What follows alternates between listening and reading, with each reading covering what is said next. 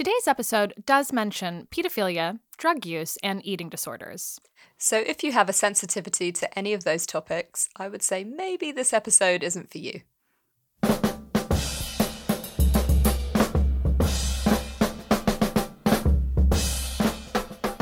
It's the summer of 2012. I've arranged for some urban-style dancers through my company House of Vixens for a Red Bull-sponsored event in East London. At the last minute, one of the girls cancels, and I'm left with no option but to cover the slot. It's not normally my area of expertise. I prefer a more sultry style of striptease over the athletic pole tricks, but, a gig's a gig. When I arrive, I find my fellow performer Phoenix, and we head to the changing room. I slip into a neon pink mesh body with a thong and red heart pasties underneath, hair in sky-high fake ponytail, and hoop earrings big enough for a dolphin to leap through. This is about as hip-hop as I can personally get. As we head onto the stage, I hear the screaming crowd. I take to the pole first, with Phoenix waiting her turn in the wings. The bass is deafening. The room is absolutely packed, wall to wall, going bananas for what appears to be the main event. A rap artist I don't recognize. Not that that means anything. I know nothing about modern rap stars. He's slight and not very tall, 5'8" max, wearing a black hoodie, zipped open revealing a bare chest and millions of gold chains, along with the customary baggy jeans revealing his boxers. As I bend over, ass to audience, I can see the woman at the front screaming with excitement, as well as him making his way over to me. To my horror, it looks like he's going to try and hump my ankle, and I'm not sticking around to find out if I'm right. I exit quickly and fling Phoenix in his direction, who kindly allows him to gyrate on her for the rest of his set. Apparently, his name is A$AP Rocky, and Lord knows why he's called himself as soon as possible anyway.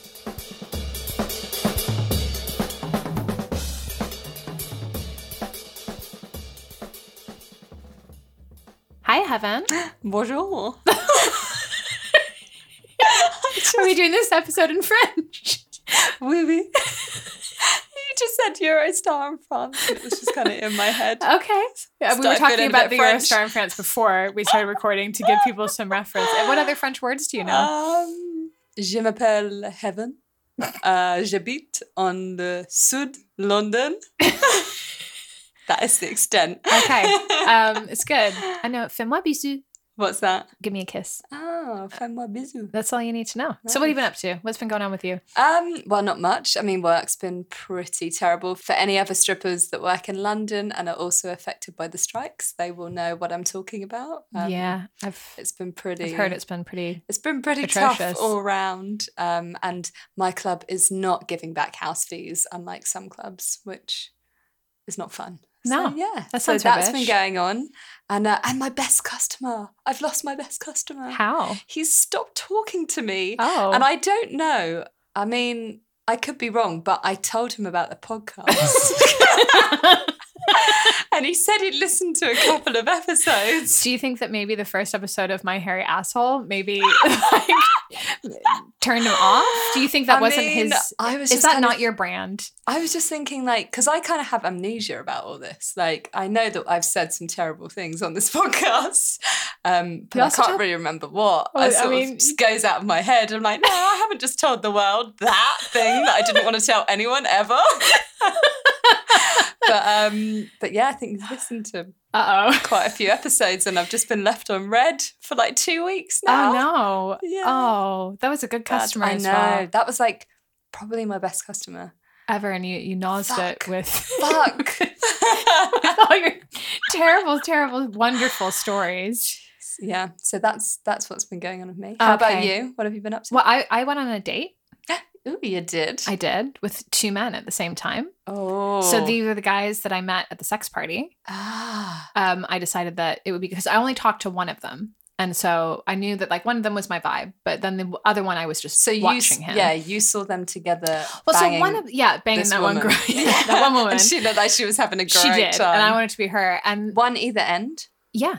Okay, so she had one in her mouth and one... Oh, I mean, all sorts of stuff. Okay. But the one that I didn't speak to, it was like he had an Energizer bunny rabbit, battery attached to his hand. I've never seen somebody's hand move that quickly, like in real time. Okay. And I was like, wow, you're like my vibrator. That's amazing. So I said to him, the one that I did get the number from, I was like, oh, bring your friend along and I'll see if I like him too.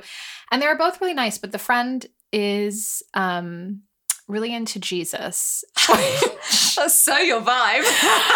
Which, Jews for Jesus, it is a thing, look it up, which is not really a bit of me. But then I keep thinking about his very fast moving hand and I just want to give it a go. You know what? You can put Jesus to one side for a really fast moving hand. I mean, I think I can. I'm going to give it a go. He was really, because I sometimes can be for the ultimate mischief side of things. I was kind of like digging in on the Jesus stuff. And I was like, so like, what are you into? So he goes to church every Sunday. Oh. And like, he really struggles with his desire to bang me with his friend and his love for Jesus. I think those ones are always the best fucks, right? I'm hoping there's that just this whole lot of guilt and shame and like they got to get it all out in that like one little time where that's God's what I'm hoping for. Maybe that's why his hand moves so fast. It's just guilt. quick. So I mean, I'm gonna see if I can make this work for me. I'm gonna give it a go. I would love to be a fly on the wall. So I'm currently in the administrative side of things of trying to link up everyone's diaries, and also not Sunday. Not Sundays. No, Sundays are out. Yeah. That's the Lord's Day. I mean, do you remember how loads of the Brazilian women that we used to work with, they all wore like St. Christopher's They had cross? crosses, yeah. Or were they like rosary type things? I'm not sure. As we know, my knowledge of church and Jesus is very limited as a Jew not for Jesus. I'm not for Jesus. I'm just, he was all right. Yeah, he was a cool guy. Yeah. But I'm not like Jesus. Anyway. But I recall that a load of the Brazilians that we used to work with, they would all go to church on Sunday. And I found that kind of amazing so like there'd be like a whole thing where either the cross or the St. Christopher's would be worn in the front and then they would put it towards their back to like when they were doing like, I don't know, when they're like winking their asshole at someone or like doing something like doing a private dance. Yeah. Flip it over your shoulder. Well, there was one woman named Claudia, that was her dance name. And she used to like do this amazing, she could like really make her clip move. Like, have you seen women who can do that? What, can you? Yeah. What, like dance? Yeah, because I had that one customer who came in every Wednesday for years and he would make me do it. So I'm now actually quite good at doing it. I've never tried. Oh, I'll show you. Now? It's easy. It's just like almost like doing Kegels. Okay. It feels kind of like, oh, okay. So everyone's a winner. But she would do that and she would like get requested to do that. Right. What, could she like clap? Clap or clit? Like clap. I don't know, like her vagina was moving that much. No, just her clit. No. And then whenever she would do her like special magical clit dance that apparently everyone can do, she would take her St. Christopher's and she would just throw it behind her back. Yeah. I mean, that's pretty cool. I mean, yeah. She totally got away with it because the Lord is not all around. If there is a Lord. Yeah, isn't he supposed to be like, are they all seeing, all hearing? Yeah, all being. I don't know if like just chucking your necklace on your back is. But I mean, at least like, you know. Listen, if it works for you, I think that's really the thing at the end of the day. So. She did. Yeah, it was quite good. So today we're going to talk about strippers, drugs, and rock and roll. Yeah, I mean, so you and I only have ever really been friends in my sober-ish. I think I've only ever seen you tipsy and high from edibles. But when I say edibles, I mean like me and you are such lightweights that we'll do like 4 milligrams and that would be more than enough. 3.8 to be 3.8. Exact. There we go.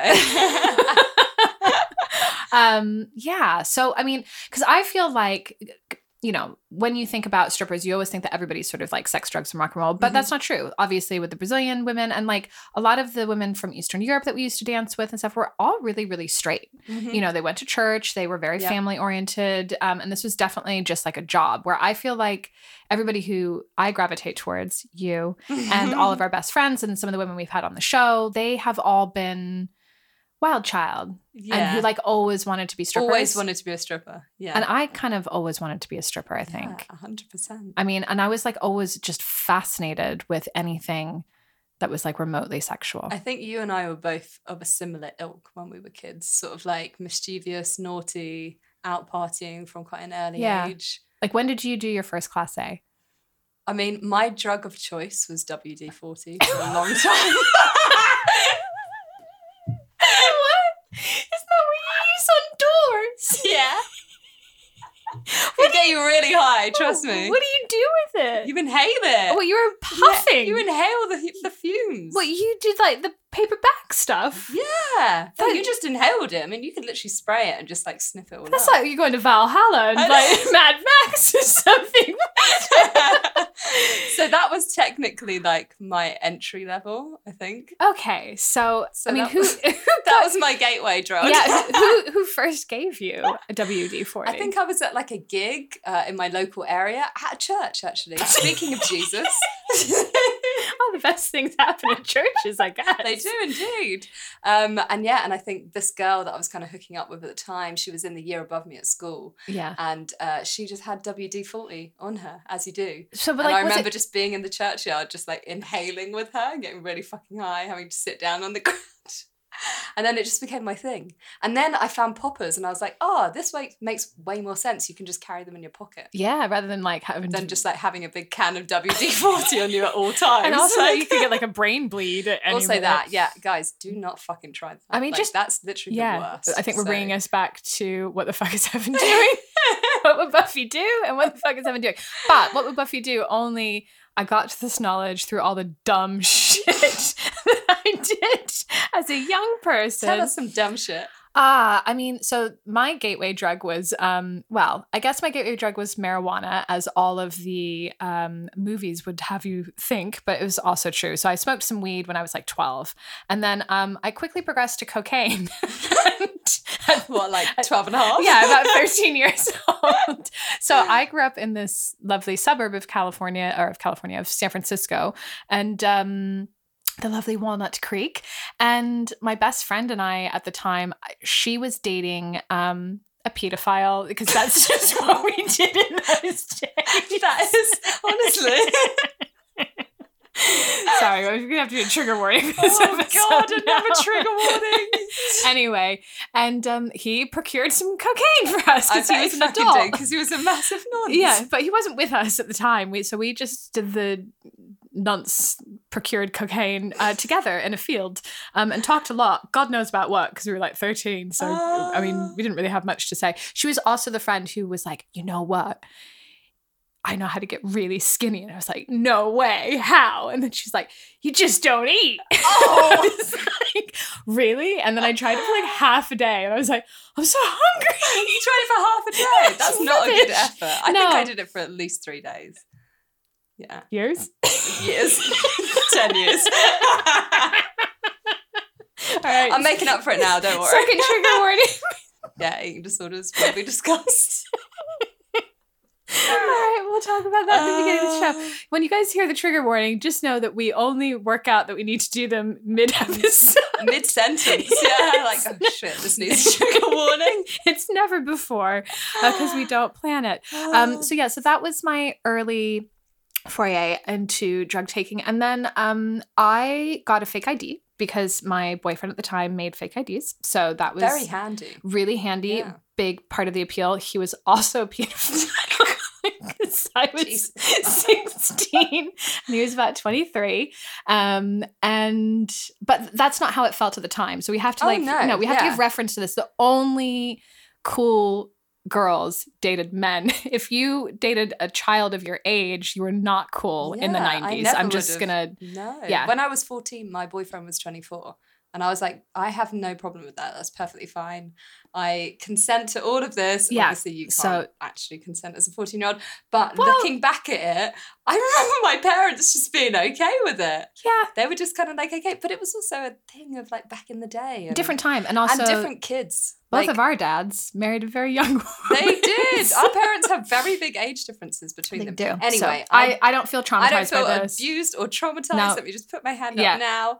I'm putting both hands up. We're all fine with that. My first boyfriend. But yeah, so I had a fake ID and I used to go to raves. And so like in the 90s in California, in Northern California, there was a whole area in an area called Oakland where they had home base, and they were the huge warehouses, and loads of them were empty. So they would get... Home base is like it's like a garden store like in a garden the UK? store. Yeah, well, no, it's what it is there too. Is that what it yeah, was? but they're huge warehouses that they had. So they were all. So you were raving at home base? Yeah, but they were the empty warehouses, and so like thousands of people converge onto these empty warehouses to go to these raves that would have like sometimes they had like 20,000 people at them. Like they were huge. Other ones would be more like 5,000. It was in the sketchiest area that you could ever go to. I don't know if there's an equivalent here. And I remember standing at the train with you actually. It's terrifying, Oakland, and I was like, "What is going on here?" That would be like considered a nice bit of Oakland. And so I was 13 with a fake ID on like a lot of ecstasy. And my dad, bless him, I think they just kind of worked out because I think they tried to tell me I couldn't go to a rave. And I was like, okay. And then I just ran away for a week and went to lots of raves. And so they were like, crammed them all in. Yeah, crammed them all in. So my dad was just like, okay, listen, I will drive you there. I will drop you off. I had a pager. So they gave me a pager, a cell phone, and I had like a brick cell phone. And I had like this little backpack. And I had to, they would page me at 3 a.m. to call them and let them know that I was safe. And I would call them so fucking high, just telling them how much I loved them. And then my dad would come and pick me up at 8 a.m. and drive me home. You up. That's because they wanted me to be safe. And so they just were like, well, she's going to do it anyway. So we might as well. So yeah, I mean, my parents had very, very similar ideas. And my mum would always, I distinctly remember her saying, if you want to do drugs, it's fine, but just can you like do them at home? Or tell me about what you're doing. And so we kind of built up this sort of friendship thing, which maybe lacked a few boundaries, but that's what therapy's for. Yeah. My parents didn't quite go that far, but they did say to me, if you ever get into a situation where you feel like it's unsafe to get into a car, even if you didn't say you were going to be there, just tell us. We will come and pick you up and you will not be in trouble. Nice. And I think that's why I'm not dead. Yeah. So that's well done, your parents. Yeah, well done. Yeah. Look at me now. Yeah, I was definitely the same. The only things I didn't tell my parents about was when I used to bunk off school. I didn't tell them about that. I told them about everything else because I was like, they're cool with it. But with the school thing, I didn't. And so I used to get the bus to my friend's house in the morning, and we would take a PE bag. So if you're doing physical education, full of goth clothes and goth boots. And we would go to the graveyard in the church, Jesus again. What, to do WD-40? To do no, it was like 8 a.m. We weren't there yet. We would go to the church, we would take off our school uniform, we'd like hide behind a gravestone, put our school uniform in our PE bag and hide the PE bag like round the back of a grave, and then put our goth clothes on and go to Camden and wait until the pub would open, and then we would go to the pub and stay there all day. Yeah, I mean, I don't know if my parents would been down with that either. I did used to like cut at least first period to smoke weed quite often. That was sort of like, then the rest of the day I would just be incredibly high. I left school at 15. So, obviously really won the game there. I mean, I might as well have, to be honest. So, I mean, did your parents ever have anything to say about like your clothes or anything like that? They were actually quite supportive in just sort of my individuality, and sort of dressing maybe beyond my years a little, and experimenting with makeup and hair. And obviously I had the whole goth thing going on. So I think they just kind of thought it was quite creative. And so they did sort of support it. They would ask me like, why do you dress like that? Or sort My parents did too. They'd ask questions, but they would never say, you can't go out like that. Yeah, my parents really kind of supported me. I mean, one time my dad and I had a huge argument where when I was like 13 and decided I wanted to wear a white mini dress with heels. They were called candies. They were all the rage in the 90s. Jenny McCarthy was the model for them. What they look like. We'll do a link in the show notes. And it was to a wedding. So yeah, I was like, I looked like I do right now. With your parents? Yeah, with my parents. Okay. My dad was like, you cannot wear, like, basically you could see my asshole in this dress. Also, why at a wedding? Yeah, also not okay. No bra, and you could like see my nipples through this. Yeah, no panties. Basically, yeah, at 13. And my dad, we had a huge fight, but I won and I wore it. And my aunt still to this day is like, you looked amazing. I bet you fucking did, yeah. But so what point did you sort of get like the nude bug? Like, when did you start like getting naked? I think when I started to realize that I was getting male attention. Oh, okay. I quite enjoyed that. And I think I started hanging out at Camden on a Saturday with all the other goths, and we would sort of, you know, have sex in toilets and just keeping it all classy. The casual 13-year-old things, and just drink by the lock and do WD-40. And sort of as the time went by, I think the outfits got sluttier and sluttier because I kept getting male attention, like more and more male attention. And I suddenly realised that I had this power over men, which I've been, you know, welding around for the past 15 years and making good money off of it.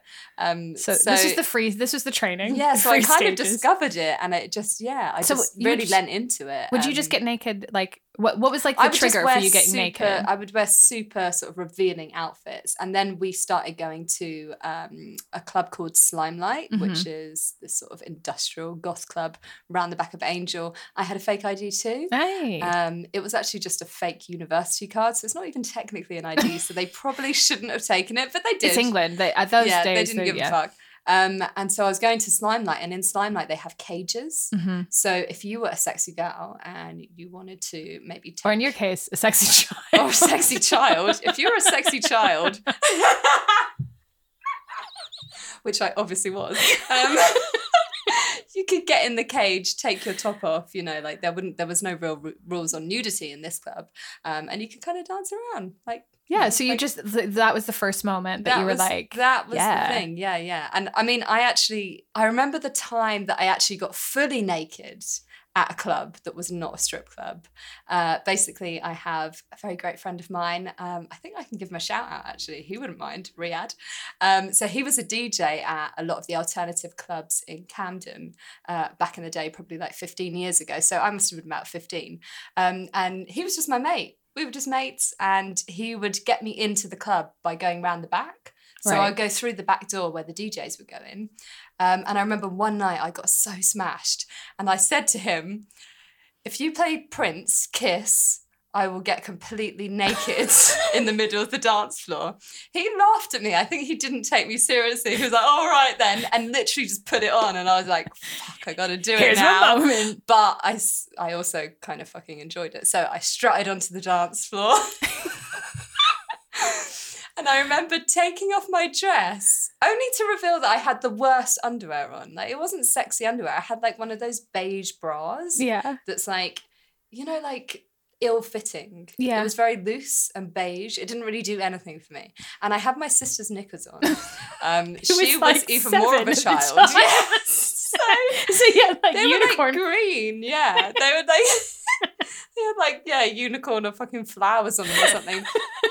And I just started, I remember getting onto the floor and doing what I now believe is floor work. Oh, yes. In fact, what I now know is floor work. I was rolling around on the floor, and I just remember this like circle forming around me of just guys with their phones. Like, this was in the time of like flip phones, and you had just started to get like a camera on your flip phone. Just making some child porn. Just like taking pictures and making some child porn. And I took that as like, well, people are enjoying it, I'm going to continue, and took off my bra. And then security came in. And so security literally... You have your moment. I had my moment. I had my 5 minutes of fame in the like fucking... jerk circle. Yeah, the jerk circle. I thought it was so hot, honestly. I was giving it all that. And then security, I just remember them like grabbing me on the shoulder and picking me up and taking me round the back. Did you fight? What was it? No. I was like, I found it quite funny. I was just like, yeah. And then he took me around the back, and I was like, will you let me go if I give you a lap dance? And that might have been my first ever lap dance. I think it was. Well, you gave him a lap dance. Well, I tried. He was not into it. It's like, no. Just put your clothes back on. If there's any dads listening right now, I'm sure that you just wish you had daughters like us. I am the reason I don't want children. Yeah, Let me too. just put it out there. I mean, for lots of other reasons too. Like, I mean, there's many reasons, but my number one reason is like, I should never procreate.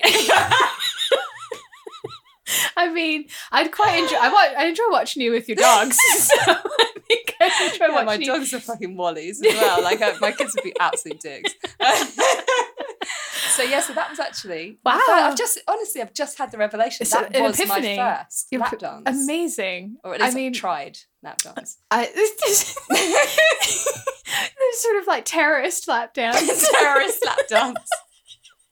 So I'm trying to think like when stripping first came into my mind. I think it was definitely when I was about 15 or 16 because I was always around older people. I was always the youngest person. And so it was like a woman was about, I think she was only 18 or 19, but she had loads of topless photos of herself. Did she just carry these around with her? Like they were just like in There's her bag. There's something slightly strange about that. There is. I was on a lot of mushrooms. And so I'm like at this weird house that we used to go to and just do drugs. And so I was on loads of mushrooms and ecstasy, I think, together. And then she was like, do you want to see my pictures? And I was like, yeah. And then she pulled out all these topless photos of her. And she was sort of, I think she was like Polynesian or Hawaiian. You get a lot in California, big community. So she was really beautiful. And she had like the big flower behind her ear and then really long hair and like beautiful little small perky fashion tits. And she was just like showing me all these pictures of herself and then saying that she worked in a club in San Francisco and you would just like eat steak and like people would pay you loads of money. It sounds like the best job ever. I know. And I was like, wow. I mean, I definitely didn't want to eat steak at that precise moment because steak and drugs and is not, a terrible combination. But I just remember it always being in my head. Like that was definitely a moment. And so I think that when Did she specifically say that she was a stripper or she just like alluded to it? I think that was the first time I sort of really had a conversation with somebody about being a stripper. Yeah, definitely. She was sort of aware of that. So when I went to London a few years later, that was definitely the forefront of my mind where I was sort of like, okay. And, you know, if you cycle back to episode 1 of my deep failures, so when I sort of got sacked from the next job or the last job that I was doing as a bartender or whatever, I was definitely like, okay, I think stripper is definitely the way to go. But I was definitely... So you must have been starving as well. No money. You get paid to eat. And I don't know what I was doing at that point. I mean, I was doing a lot of drugs. I was definitely like party. You were definitely starving then. I was definitely starving, but didn't feel hungry at all.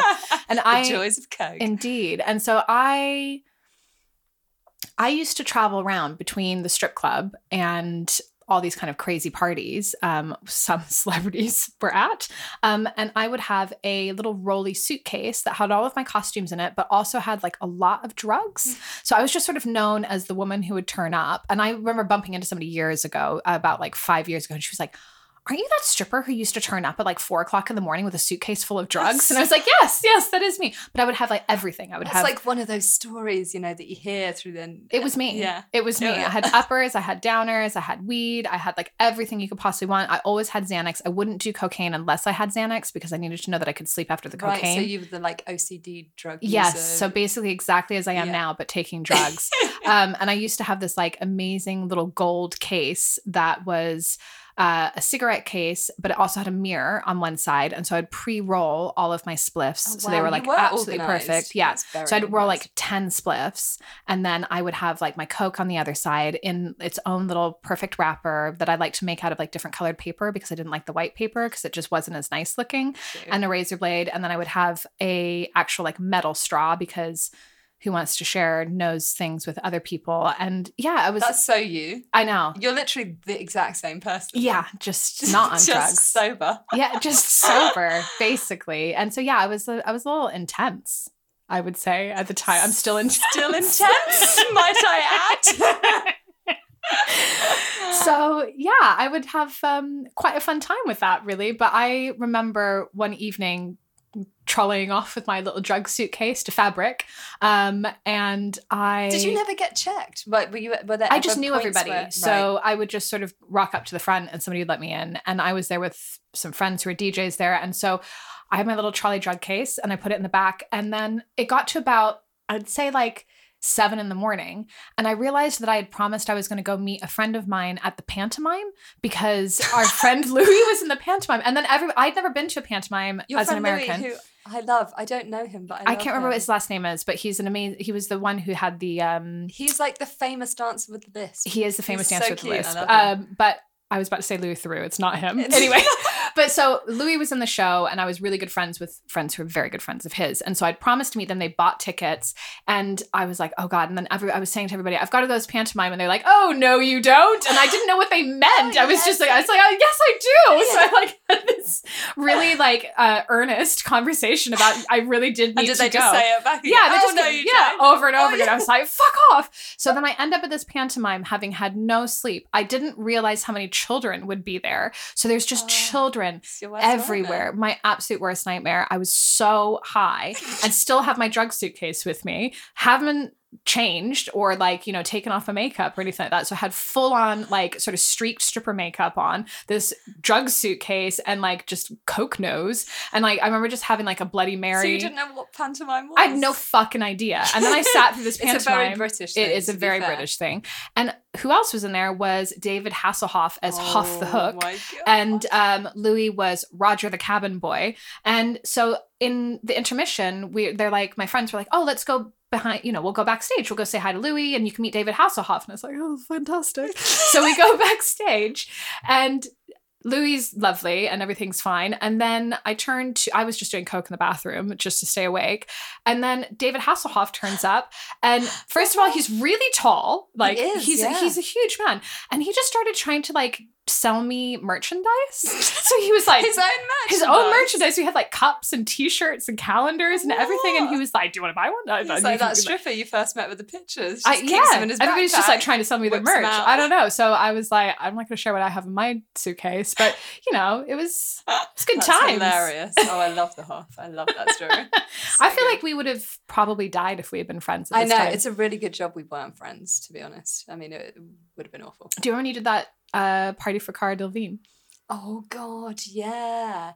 So that was like House of Vixens days when you and I were, you know, friends. We were working together. We were more like work friends. Yeah, work friends. So we didn't quite have the relationship we have now. And I got asked to basically jump out of Cara Delevingne's birthday cake. I was in there for a long time. It took a while. They wheeled us in and I just had to wait there with one other girl. We were losing oxygen in there. And anyway, we like popped out of it and Cara, she didn't really care. No. It was like, I don't know, she was a bit underwhelmed, to be honest. I thought she thought she was going to get something better. I'd love you popping out my cake. I know, right? I'd pay for that now. I know. I can do that next year for your birthday. All right. I should have done that for your 40th. Yeah, you should have actually, but that's fine.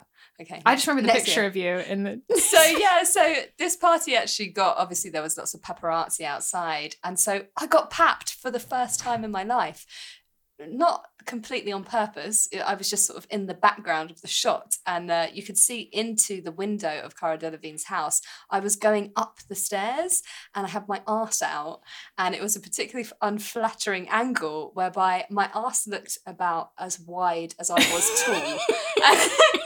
I just looked weird and I had like a shrunken head and it was like, it was very unflattering. Yeah, you did look a bit deformed. Yeah, I remember a terrible picture. Well, actually, because the other woman that you were papped with, yeah, she is like really tall and thin.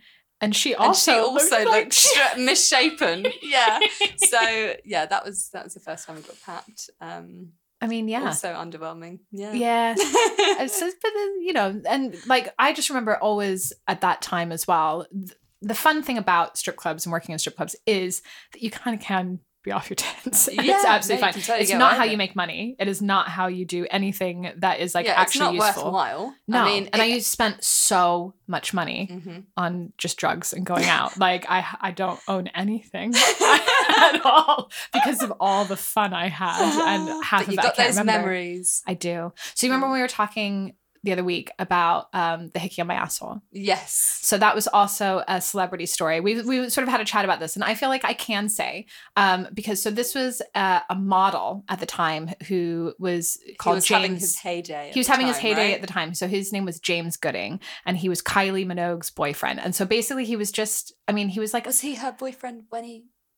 No, I think they had broken up by this point. Okay. It was definitely like later on, but that was like he was just famous by proxy. Like he was basically a stripper, you know. Yeah. He was like his male stripper. And so after he gave me the hickey on my asshole, I remember him coming back through and he like messaged me saying that he was going to be in the strip club and, you know, like, or he was in the area. Should I come down? So I told him to come down because I was just like, yeah, it's fine. Come down.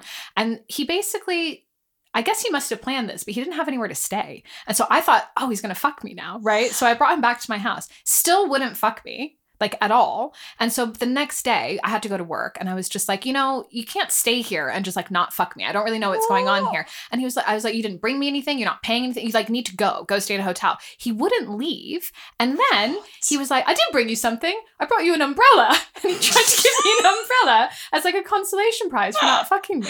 What, just his umbrella that he had? It was just his umbrella. And then when I was like, fuck off, he was like, it's expensive. It's 80 quid. Fucking care. Either lick my vagina or get off. No, fuck my vagina. Yeah, or fuck licking it. You've done that. Like, penetration. Like, or get out. And then I've never known somebody to like take so much time, like packing their bag. How long did he stay? Like an hour after I like went mental. You see, I'd feel so deeply uncomfortable that I would want, if I pulled that on someone, I'd be like, all right, probably one thing I will say is, found me out, I'll leave. He was made out of Teflon. He was totally unbothered. Didn't care. No. So I'll give you that, James, wherever you are. Write in if you hear this. We want to know. Like, you can still fuck me. What was it? Or I'll have that brolly, actually. These days, I appreciate an expensive brolly. Yeah. No, that's a bit of you, actually, now. Yeah.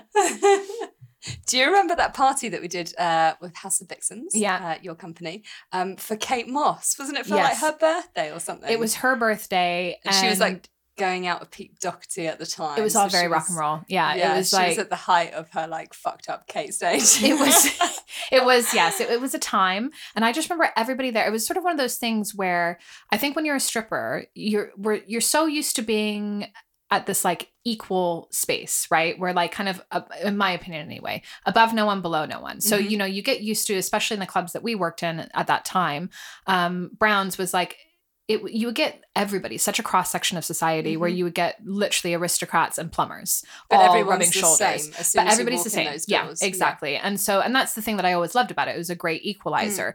So yeah, and I just remember went into the party and just everybody was just, all they could talk about was Kate Moss, Kate. And you and I were just both like, yeah, whatever, Kate. And then when she did get there, she didn't even have a good time. She was so wrecked that she just sort of like, rolled around on the floor. Yeah, I'm just like, I mean, basically us. Maybe she's doing WD-40. Yeah, probably. But, you know, and it was just sort of one of those things where I just thought, man, I'd rather be in a strip club right now than here, because it was just, I don't know, it was the sycophantic. I have to say that about all of the, you know, whenever we've done like those big fancy either celebrity or like super rich parties, nobody's having fun. I always feel like it's contrived fun, and I feel like you get a much better idea of what fun really is in the club. For us, where anyway. It's not contrived. It's just like everyone's having a laugh. Everyone's on the same level. And, you know, and if somebody's not, at least you're getting paid a lot of money. You know, it's like, it's often, but I just always think, I don't know, with the group that we used to hang out with and people like Frankie and Chelsea and, you know, all of our favorite strippers that we would have a whole gang with, we would always have the best time. Yeah, and like even if we weren't making money, we'd just be sat on the sofa chatting. Yeah, and laughing and having a good time. But it was always, I would say like those really big celebrity parties, like everybody's trying to like look to see if they should be talking to somebody who's more important, or, you know, asking who you know or what you do, or it's one of the things that's led me to realize that I really don't care about fame, money, those materialistic things, because I mean, I'll have some money if anybody wants to chuck it my way. Listen, we're all poor right now, so take that back. Take that back. But no, not in that way. But those things actually don't really matter, because they don't equals real fun. So who is like your top celebrity in a strip club? So I actually do have a story of a really fun celebrity in a strip club. So I used to work at the Sunset Strip, and I don't know if you watch Coronation Street or if you've ever seen it, but it's any of our listeners from the UK. I remember watching Hollyoaks and thinking it was a joke, and I was waiting for the canned laughter. It's a little bit better. Okay. It's a bit better. And so I grew up watching Coronation Street with my mum every Wednesday night. That was our thing that we did. So anyone from the UK will totally know what Coronation Street is. And there was this one guy, and I feel like I want to say his name's Ian, but probably not. He was the ginger actor. He was the ginger guy, okay? He was the ginger guy in Coronation For our American Street. Listeners, it's basically a racist comment in this country. I don't know how else to describe him, so I'm sorry, gingers. I know, they're all the same, the gingers. No, I don't mean it like that. So anyway, the ginger actor from Coronation Street. Is that trigger warning? This guy, trigger warning, would... shitting all over Gingers. No, we're not. I'm not shitting on him. I'm saying he was a great client. Yeah. And I gave him a lap dance at the Sunset Strip and he was so much fun. He paid me well. He had a really nice time. And yeah, I would totally welcome him back. And so if you want to come visit, if you're listening, I... Loves Gingers. And I was going to say where I work, but actually that's a massive giveaway. I can't actually say that. We're supposed to be anonymous, but anyways. Anyway, my home address is... Yeah, my postcode is... No. That's the young Heaven. Not anymore. Not anymore. She knows better. I don't give my postcode away to strangers for Ugg boots. No longer. Anyway, I mean, I could talk sex, drugs, and rock and roll all day long, but it's like nearly 9 o'clock, so I'm just going to go to bed now. Yeah, I agree. Yeah, I'm also really hot because I'm still wearing this fucking woolly hat. And we're inside, there's heating, I don't need it on anymore. All right, anyway, see you later, Heaven. Good night. Bye.